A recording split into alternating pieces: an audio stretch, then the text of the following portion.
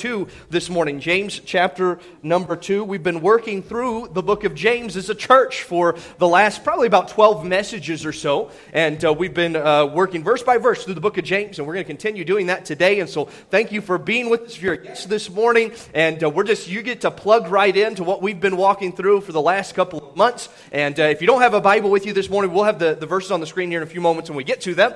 But we want to say welcome. Thank you so much for being with us this morning. Today's a special day as we celebrate Community Sunday. We want our community to know that we love them and we love you. We're thankful that we are in Whitehall. The Lord could have put us anywhere in the entire world, but God put you right where you are. And so whether you're in Whitehall or Butte or Sheridan or somewhere around this area, we are thankful that you made your way here this morning. And I can already tell you this morning I was on the other side over there smelling the chili and looking at the dessert, maybe sneaking a couple pieces when nobody was looking. But listen, it's going to be a good day. And so I'm excited for all the food and stuff after the service. And so we'll jump right into things this morning, and then we'll get through that so we can get over to that part here in just a few moments. But I hope that you'll not let the smell of the chili, the smell of all that other stuff take away from what we're going to be looking at this morning in James chapter number 2. You know, as I was thinking about this message and thinking about some different things with regards to this message, I was thinking about my kids, and it's interesting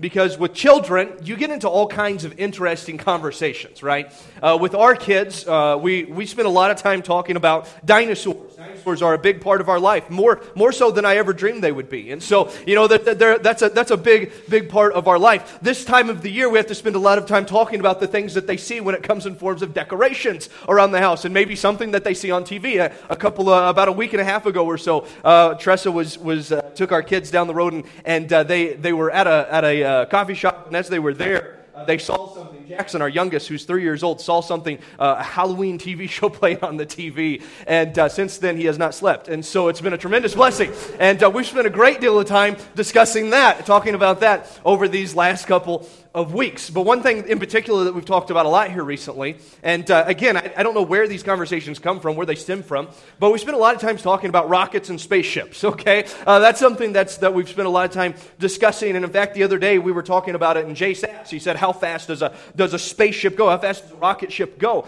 And the answer was kind of astounding to me. I didn't realize how fast they actually went, and I mean, maybe you already know, but I didn't know. They said that the average speed, I don't know if it's the average speed or the top speed of a spaceship is 17,500 miles per hour. Now, that's a trivia question you can take with you to the next, game that you play or whatever. But 17,500 miles an hour, that means you could go across the United States in about 12 minutes. I mean, like, that would be really nice for visiting family on other parts of the U.S., right? Kind of an amazing thing. But as I was thinking about this thing of spaceships and rocket ships, naturally as a parent, you just continue thinking about these things. And as I was thinking about that, my mind went back to kind of a thought experiment that I'd heard at one point. And someone was talking about, if you were going to try to get on a spaceship and take a trip to the sun. Now, if you're like me, the first question is, why would you go to the sun? You're going to die. But, okay, humor me, all right? If you're gonna get on a spaceship and take a trip to the sun, but you started off just 1 degree off. I mean, just 1 degree, right? Just the slightest little bit. And you took off and you launched off 1 degree off. When you got about 1,000 yards away, it wouldn't be that big of a difference. It wouldn't be that big of a deal. In fact, at 1,000 yards, you'd only be off your course by about 5.2 feet. I mean, just a little bit. I mean, it wouldn't be that big of a deal. After a mile, you'd be off your target course by about 92 feet. A little bit more. After traveling about 380 miles, which is about the distance from San Francisco to Los Angeles, you'd be off by about 6 miles. I mean, now you could see it, but I mean, like, you'd be off by a little bit. After traveling the distance of the moon, suddenly now it really would make a difference. You'd be off course by about 4,169 miles. That's about twice the diameter of the moon itself. And finally, at the time you should be arriving at your destination, the sun, and be burning up, you would be off of your final destination's course by 1.6 million miles. All because you started off being just a little bit off by 1 degree. There's immense power in one. in one thing, one degree is literally the difference between, hot water and boiling. 1 degree is the difference between cold water and an ice cube, right? I mean, there's a difference between, and there's immense power in just one. As we've been studying through our book of James here, and if you're joining us here maybe for the first time and you haven't been with us as we've been walking through the book of James, let me give you a little bit of background. This book that we're in is entitled after the person that wrote it, James. James was the half-brother of Jesus Christ. Now that's an incredible thing. Because as you study the life of James, the half-brother of Jesus, we find out that when James was younger, when he was growing up, that he didn't believe that his brother Jesus was the Messiah. He didn't believe that he was the Savior of the world. And let's just be honest. I mean, like, if it had been your brother, you probably would have thought the same thing. I've got siblings, okay, and I know what I think of them. And Savior is not one of the words that comes to mind, right? But Jesus was different. He never sinned. He never failed. And James, he rejected him at first, but later would come to accept his own brother, Jesus Christ, his half-brother Jesus, as his own personal Savior. James would go on to eventually pastor the megachurch at Jerusalem. It was the first megachurch that came into existence. In fact, many scholars believe that church ran anywhere from 25,000 to 30,000 people in that congregation. You talk about a megachurch, that's crazy, that's unbelievable. But before James became the megachurch pastor in Jerusalem, he was actually the first one to dip his pen in the ink and record for us the New Testament book that we're looking at this morning. Look with me, if you will, the words that we're going to see this morning. Look with me, if you would, at James chapter number 2, verse number 8. The words that he wrote, he said this, "If ye fulfill the royal law according to the Scripture, that thou shalt love thy neighbor as thyself, ye do well." But then he says this, "But if ye have respect of persons, ye commit sin, and are convinced of the law as transgressors. For whosoever shall keep the whole law, and yet offend in one point, he is guilty of all. For he that said, do not commit adultery, said also, do not kill. Now, if thou commit no adultery, yet if thou kill, thou art become a transgressor of the law." See, before Matthew, Mark, Luke, or John recorded their Gospels, before the Apostle Paul penned his first epistle, James wrote this book to these young believers. Now, last week, we began our study into chapter number 2, and we saw as James pointed out a problem that was taking place in their church. That problem was that the members of that church were showing favoritism. Now, if you're like me, at first glance, I think favoritism, is not really that big of a deal. But James, by inspiration of God, says, yeah, it is. It is a big deal. And the main reason that it was a big deal is because it revealed their selfishness. James gave us the example, as the extreme example of two people that walked into the congregation. One that was very clearly affluent, somebody that had lots of money, and another that came in that was very clearly very destitute and poor. And he said, listen, this guy that's poor, you're casting him aside and saying, hey, you're just kind of a nuisance. Go stand over there. Go sit over there. But the guy that's got the money, you're coming over to him and you're really catering to him. And he said, really, what it's really doing is revealing your selfishness, because this guy can't maybe do anything for you, but this guy, what could you get from him? He said your favoritism is revealing your selfishness. But he said this, more than anything, it's distracting you from the most important thing. He said, while you're so concerned with this guy that has money and this person over here that doesn't have any money, you're concerned with what this guy can do for you and this guy that can't do anything. He said, you're missing the most important thing. Both of them have a soul that's going to spend eternity somewhere. And you're forgetting that that's more important than anything materialistically. It was no accident that James dealt with this, we could probably say it this way, kind of a subtle sin. Something that by our estimation, we look at and say, there's some, in our minds, at least in my mind, there's some big sins and there's some little sins, some smaller ones, some ones that, that we are easy to say, it's not that big of a deal, just kind of let that one slide by. Favoritism would kind of fit in that category. It's no mistake that James used that as his example. And I believe James used this, drew attention to this type of sin, this subtle sin, for one reason. He wanted to show the power of one sin, no matter how small we may perceive that it is. The power of just one sin. Now, before we can dive into what he says here about the power of one sin, we have to first kind of come to an agreement, okay? We have to come to a contractual agreement. Now, I'm not going to have you sign anything this morning, but just mentally, go with me, because it's important that we determine something this morning. Because if we're going to understand just how important this is, how vital it is, we have to come to this agreement. And what is that? That there is a final authority. A final authority. You see, in James's day, just like our day, there was a muddying of what was right and what was wrong.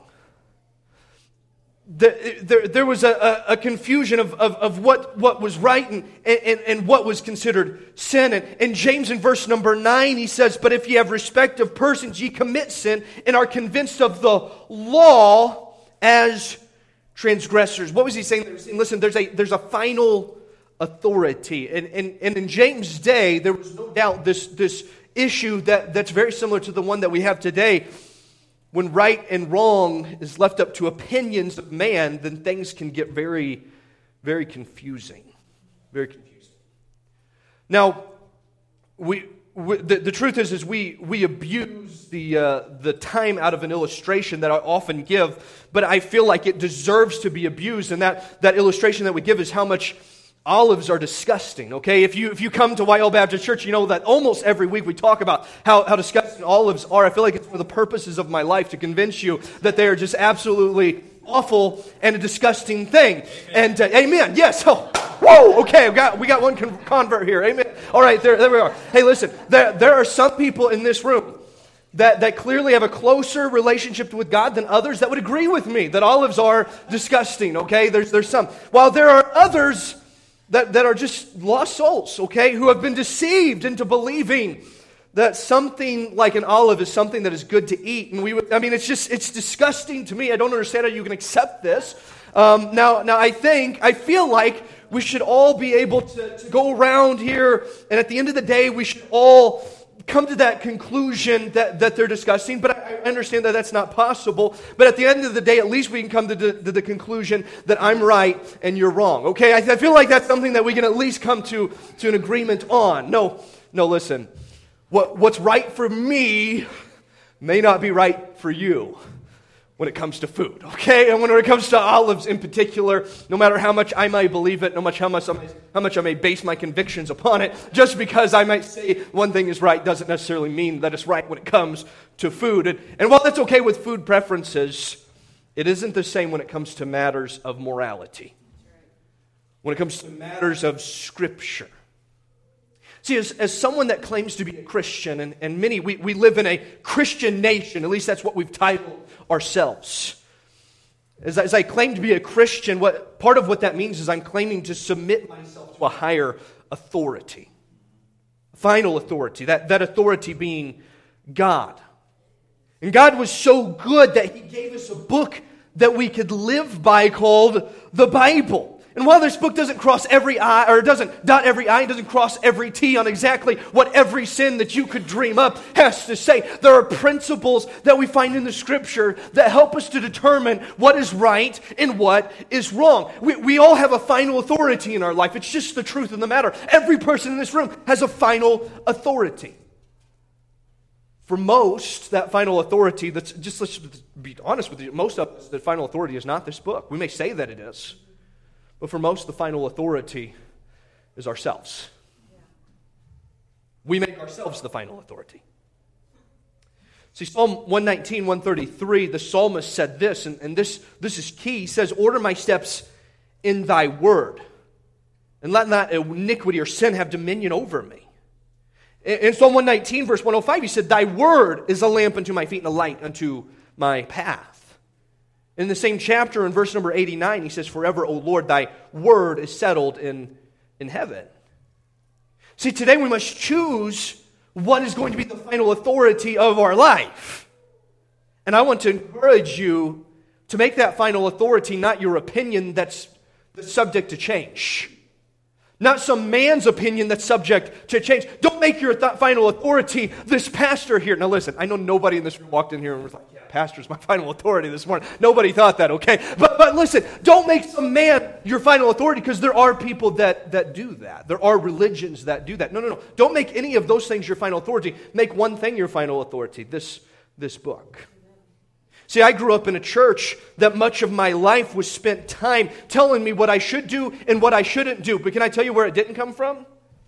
From here. It came from some man's preferences. It came from some man's opinion. And listen, friend, can I encourage you, don't just let it be based on some man. Make your final authority this book. Why? Because this book has no contradictions. It has no mistakes. You see, at the end of the day, this book that was written over a period of about 1,400 years by roughly 40 different authors, and everything in it agrees with one another. It is either the greatest hoax that's ever been put on, or it is what it says it is. It's the Word of God. And friend, if it is the Word of God, the one who created you and me and the world that we live in, the one that gave us a soul, then friend, can I encourage you, choose to listen to what it says. And that means when God's Word calls something sin, it isn't up for debate.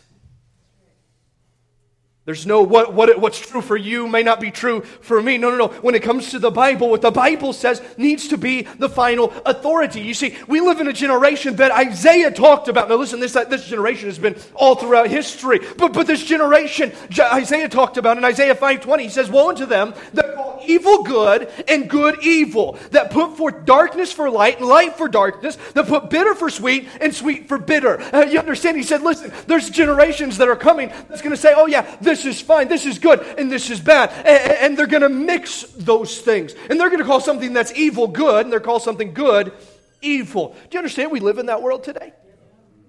Can I tell you, there's some things that the Bible just says is wrong, and it's wrong. There's some things that the Bible says is right, and it's right.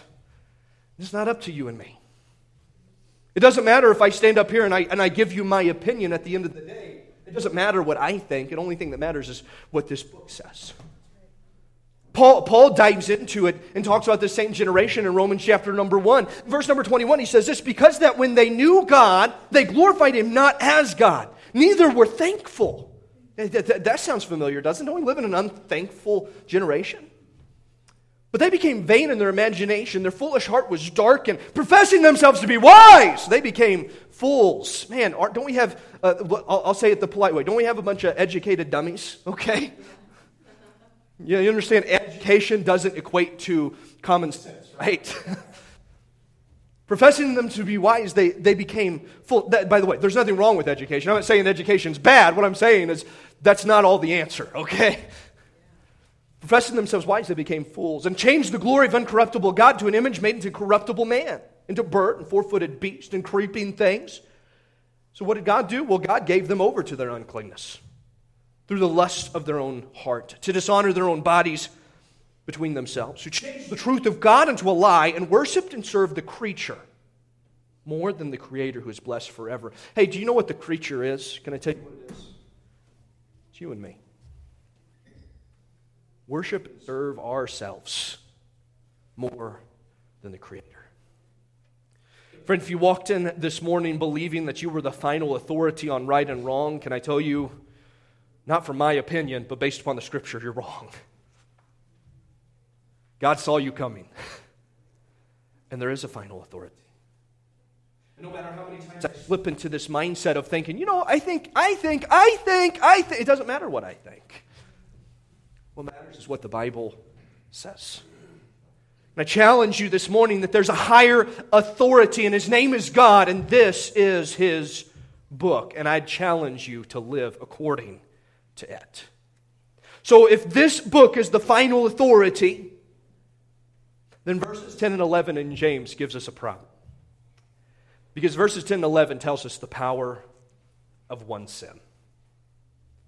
Look with you would at the screen or in your Bibles at verse number 10. The Bible says this, for whosoever shall keep the whole law and yet offend or break one point, He is guilty of all.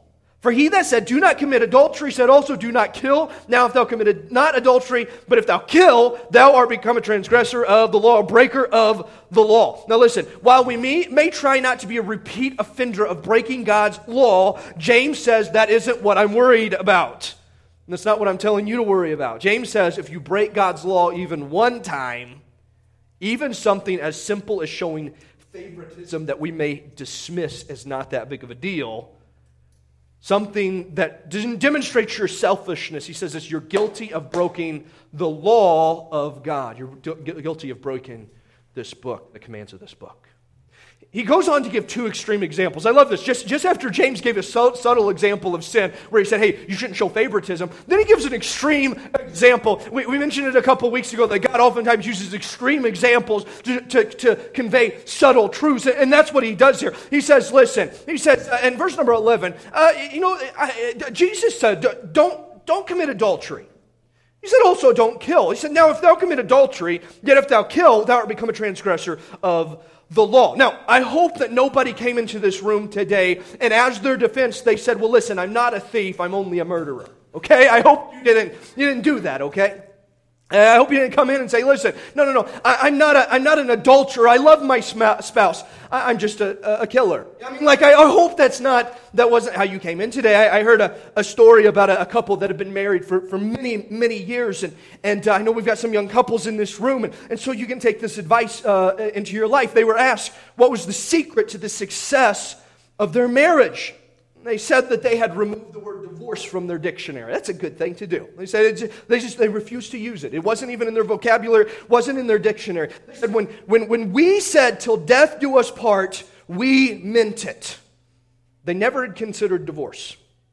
However, the loophole until death do us part always meant murder was on the table, which kept each other in check, okay? I mean, it was, maybe, I don't know, maybe that's, I don't know, that's good advice or not, okay? Listen, this extreme example that James uses, he's getting across the point to these young believers. Listen, you're busy boasting about the sins that you haven't committed without realizing you're guilty because of the ones that you have. You're busy boasting about the things that you haven't done. Oh, no, I haven't murdered anyone. Or no, I haven't committed adultery. Or no, I don't show favors. No, I don't do those things. And God says, yeah, but you're guilty of these ones over here. We talked a couple weeks ago about how much I hate religion. And when it's referring to its general definition, the religion itself that's based in a list of do's and don'ts. A scale that we have that's used to weigh our good versus our bad to determine if we're good enough to receive eternal life. Religion, listen, that's the problem. Religion is the problem. Can I tell you, it's the problem with Buddhists. It's the problem with Baptists. It's the problem with Catholics and Methodists and Muslims and Mormonism and every other type of religion that's out there. Every other denomination. Religion is the problem because it's all about what I can do to obtain eternal life. Now, today, if we're going, listen, you already agreed with me, okay? I'm just assuming, okay, that we're going to make this book the final authority. Instead of being some religion, instead of, hey, listen, everybody today, hey, listen, I revoke your Baptists, okay, you're not Baptist anymore. I revoke whatever denomination you walk in today. Instead of being one of those things, let's be a biblicist, okay? Let's be a biblicist. Because listen, I know this, we're a Baptist church, but there's a lot of crazy Baptists out there, okay? Yeah, amen. Yeah, I'm telling you, some in this church. Anyway, no, I'm just kidding. Listen, there are. I mean, that's just the truth. So let's not be Baptists this morning. Let's not be some denomination. Let's be biblicists. What's the Bible have to say? Well, this book says, according to this verse, in verse number 10, that if you fail in one point, then you're condemned a sinner. You're condemned of the whole thing. You're become a transgressor, is what the Bible says, a sinner of the law. When we were in Bible college, I've shared this before, but one of the first times that I went out and we were inviting some people to church, and they're in California. It's the only place this would happen. We were in California. We're inviting people to church, and we went to a lady's house. We knocked on the door, and she opened up the door, and it was me and my roommate. We were standing there, and we got talking with her a little bit, and we said this. We said, Have you ever sinned before? I mean, we're kind of walking down this road, and we got to that point, we invited her to church and everything, and she's conversing with us. And we said, have you ever sinned before? And she said, no, I've never sinned. And like at that moment, I was like, yes, we got her. I mean, like, this lady, clearly she's never accepted Christ because she's a sinner. And it was like, man, this is going to be, this is cakewalk, okay? Little did I know where I was, okay? I said, have you ever sinned before? She said, no. And I'm like, licking my chops. All right, here we go.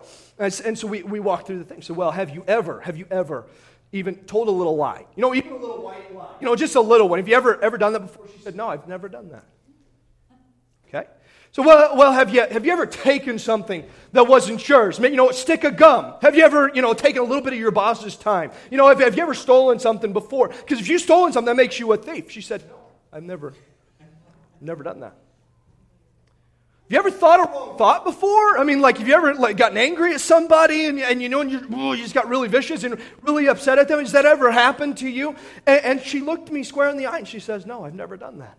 Literally, at that moment, I thought I should take off my shoes because I thought I was standing on holy ground or something. I didn't know what to do. I mean, like, what do you do with that? I mean, like, she believed that she wasn't a sinner. Now, maybe she was just pulling my leg because she saw a couple of young bucks that didn't know what they were doing. But I mean, like, that was literally what she said. Listen, friend, can I help you today? You're a sinner. Sorry.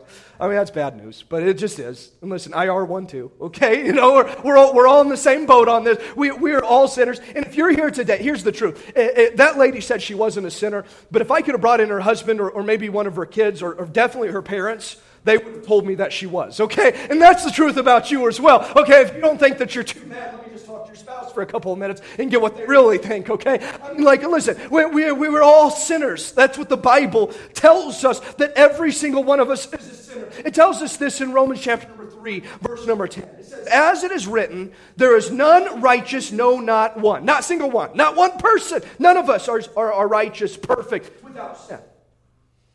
And he goes on in verse number 23, and he says, for all have sinned and come short of the glory of God. Perfection. Every one of us has sinned. In case you still don't believe it, I want to say it one more time. You're a sinner.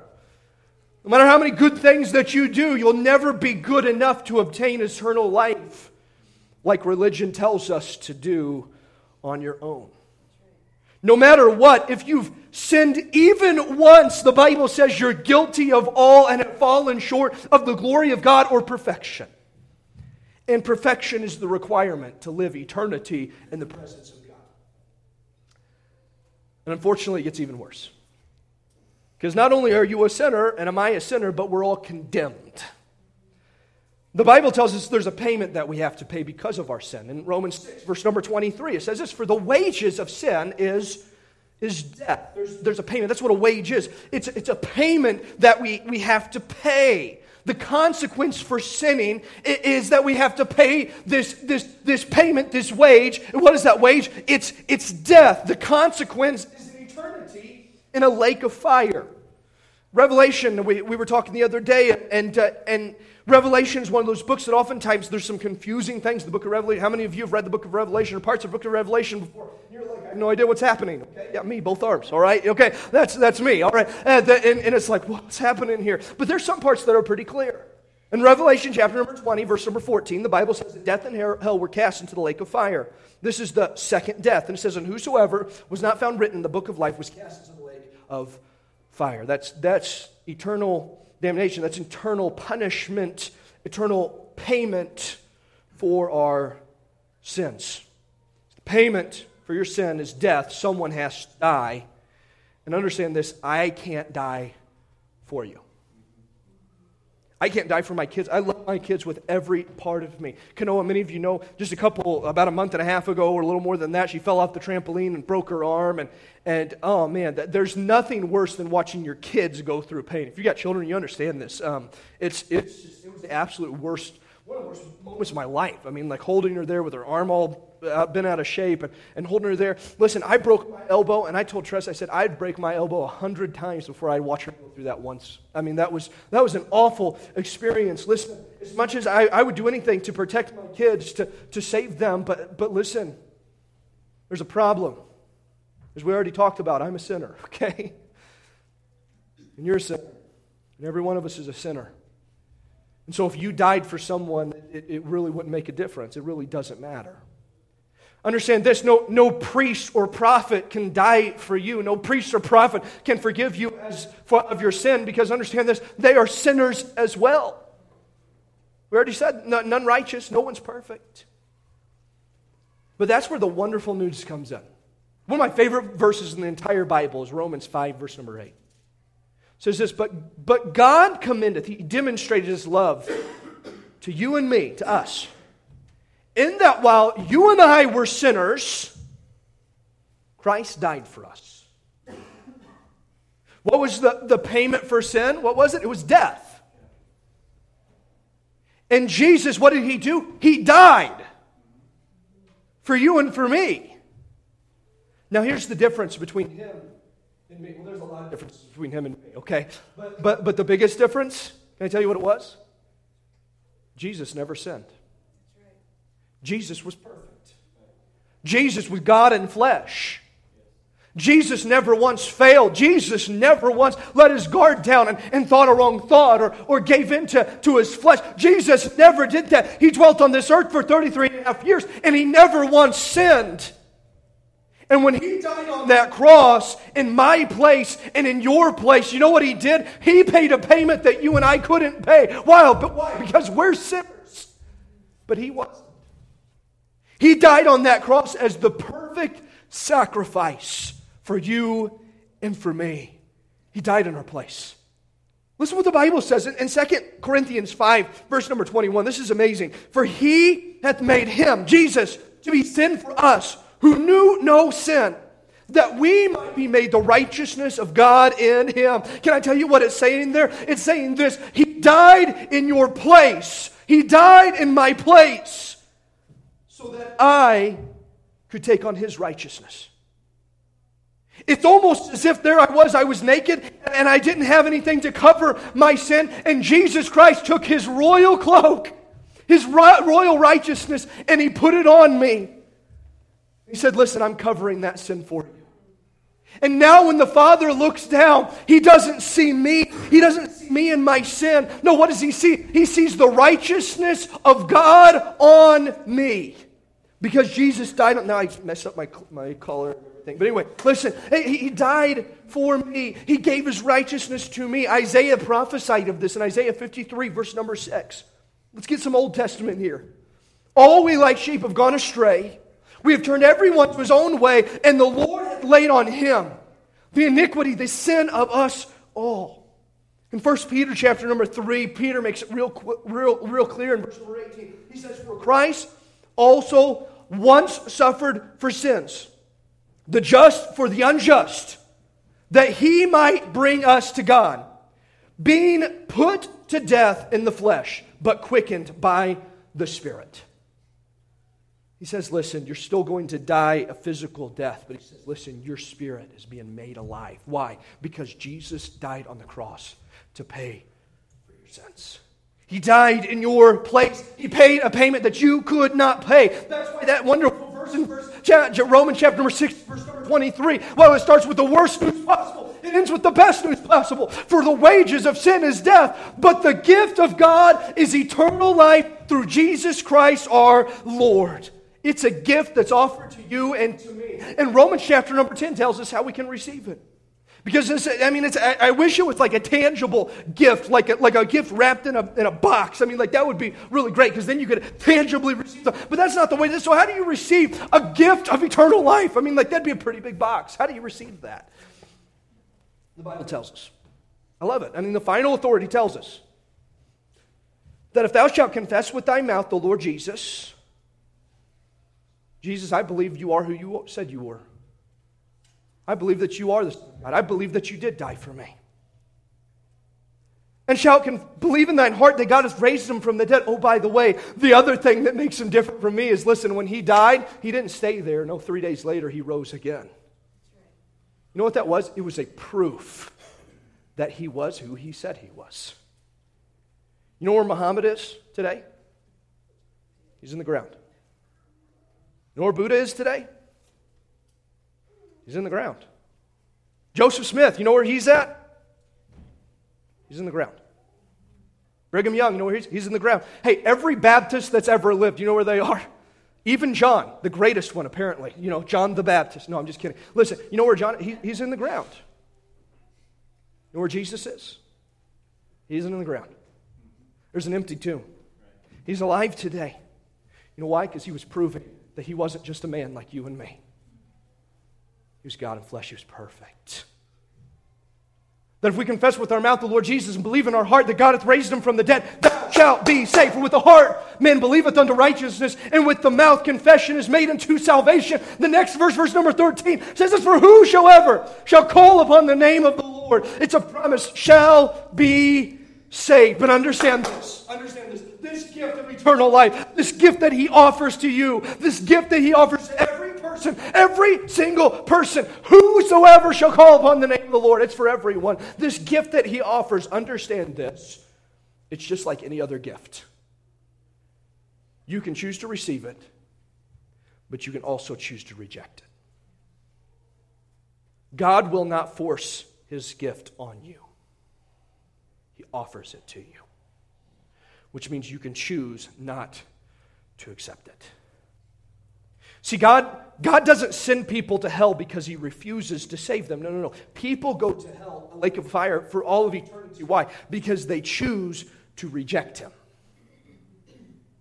God doesn't send anybody to hell because he says, no, you don't get to get in it. No. He says, listen, I want you to accept my gift of eternal life. I want you to receive it. But if you stand there just like a kid that looks and says, I don't want that, listen, if you reject it, he has no choice but to say, okay, you can have what you want. I give you this gift of eternal life. If you don't want it, then you can have eternal death. Can I tell you this? If you say no to Jesus' gift, you won't want the gift that you get. We say it so many times here from the church, from the pulpit. You understand that the devil doesn't want to go to hell? The Bible says hell was created for the devil and his angels, his demons. That's who it was created for. And yet every day, according to Isaiah chapter 5, hell is expanding itself without measure because people are dying that shouldn't go to hell. Why? Because they rejected the gift of God. The devil doesn't want to go to hell. It's no party down there. Why would you want to receive that and reject the gift of salvation so that you could receive eternal damnation? No. He offers you the gift of eternal life. And the only way you can receive it is by trusting in Christ. Jesus, I know that I'm a sinner. But I am confessing that you died for me. I can't do it on my own. I put in my trust in you and you alone. That's what the Bible says. Friend, this morning, if you receive the gift of eternal life, it's very simple. It's a yes or no. I mean, like every person in this room, we could go through it, and maybe we should. I should just go through, have you done this? Have you done this? Have you done that? But we won't do it for sake of time, okay? But listen, corporately, every one of you, answer in your own heart, have you accepted that gift? Has there ever been a moment in your life where you made that decision? I talked with somebody recently, and they said, I pray every day.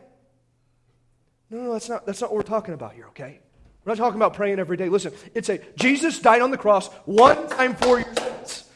And the Bible says that you receive Jesus Christ as your Savior one time. You don't have to do it over and over and over and over and over and over and over again. No. It's a one-time decision that you make. And the Bible tells us this, once you accept Christ as your Savior, according to the book of Ephesians chapter number 1, he says that you're sealed into the day of your purchase redemption. What's that mean? He says, listen, you're sealed until you get to heaven. You're not kept by yourself. You're kept by the power of God, according to 1 Peter chapter number 1. You know what that means? It means even if you could jump out, you couldn't because the Holy Spirit keeps you. It's God the Father that seals you. You cannot lose your salvation. It's a one-time decision. And when you make that decision, you can never lose it. Have you made that decision in your life before? If you haven't, can I tell you this? Let today be the greatest day of your life. Listen, about a little over 11 years ago, I accepted Tressa as my wife, okay? So that's kind of a weird way to say that, okay? You know, listen, she accepted me as her husband. That's really what happened, okay? She was like, that's the best I got. Okay, yeah, all right. So, yeah, listen, I married Tressa, and let me tell you, it was an amazing day. It was the second greatest day of my life.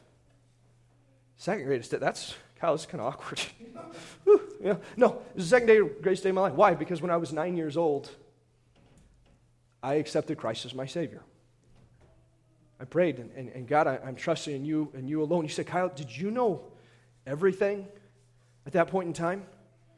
No, I didn't. I knew that I was a sinner and I needed to be saved. That was what I knew. Can I let you know a secret? I still don't know everything, okay? Listen, don't tell Tressa, but I still don't know everything, okay? And we're always growing. But listen, there has to come a point in your life where you accept Christ as your Savior. And if you've never done it, today can be the day. When I was in third grade, I remember that sitting there at that table and our teacher coming out, and he said, okay, we're gonna take a test. It's going to be a different test.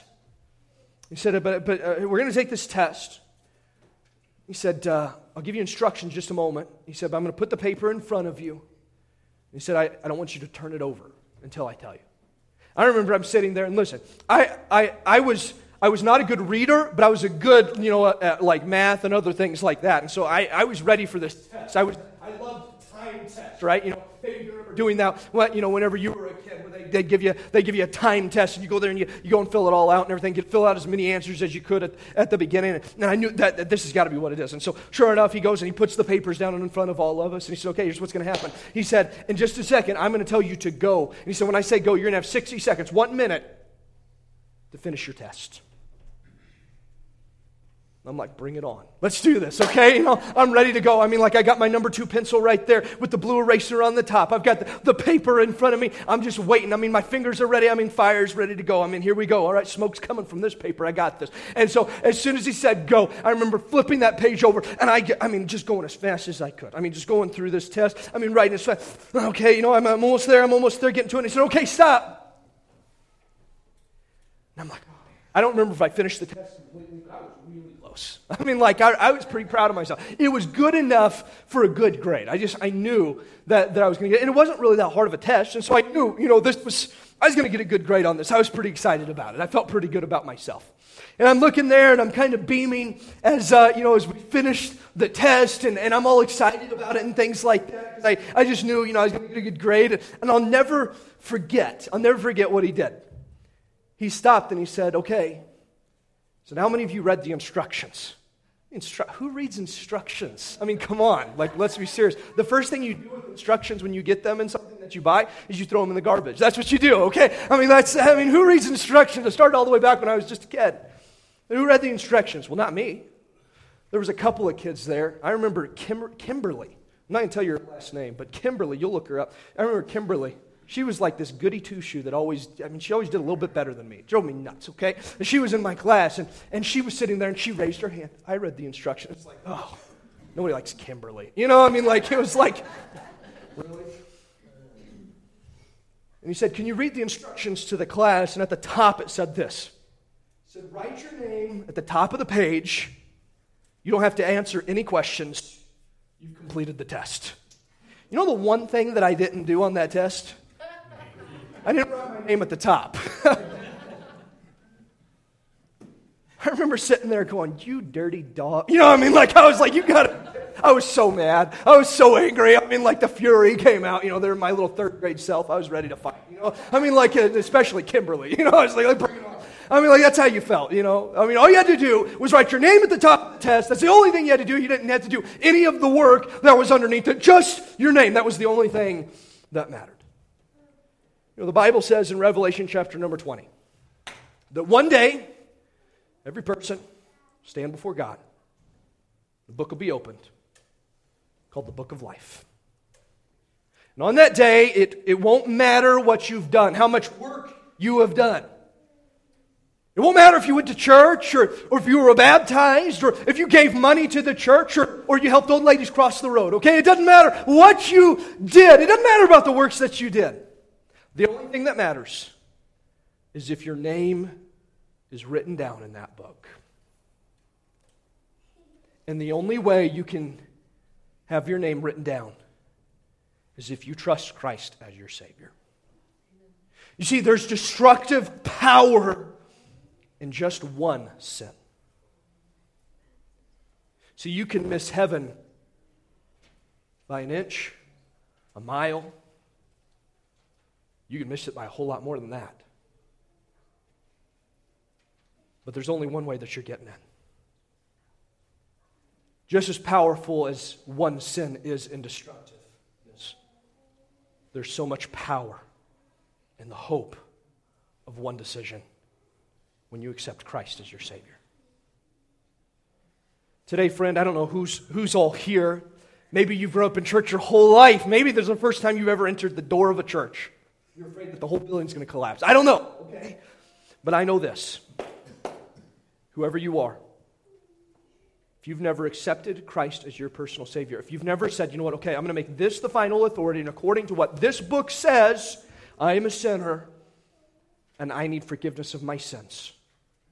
If you've never done that, I hope today you'll make the one most powerful decision and accept Him as your Savior. Let's have heads bowed and eyes closed today. As we finish the service, we always do this. This is something that we do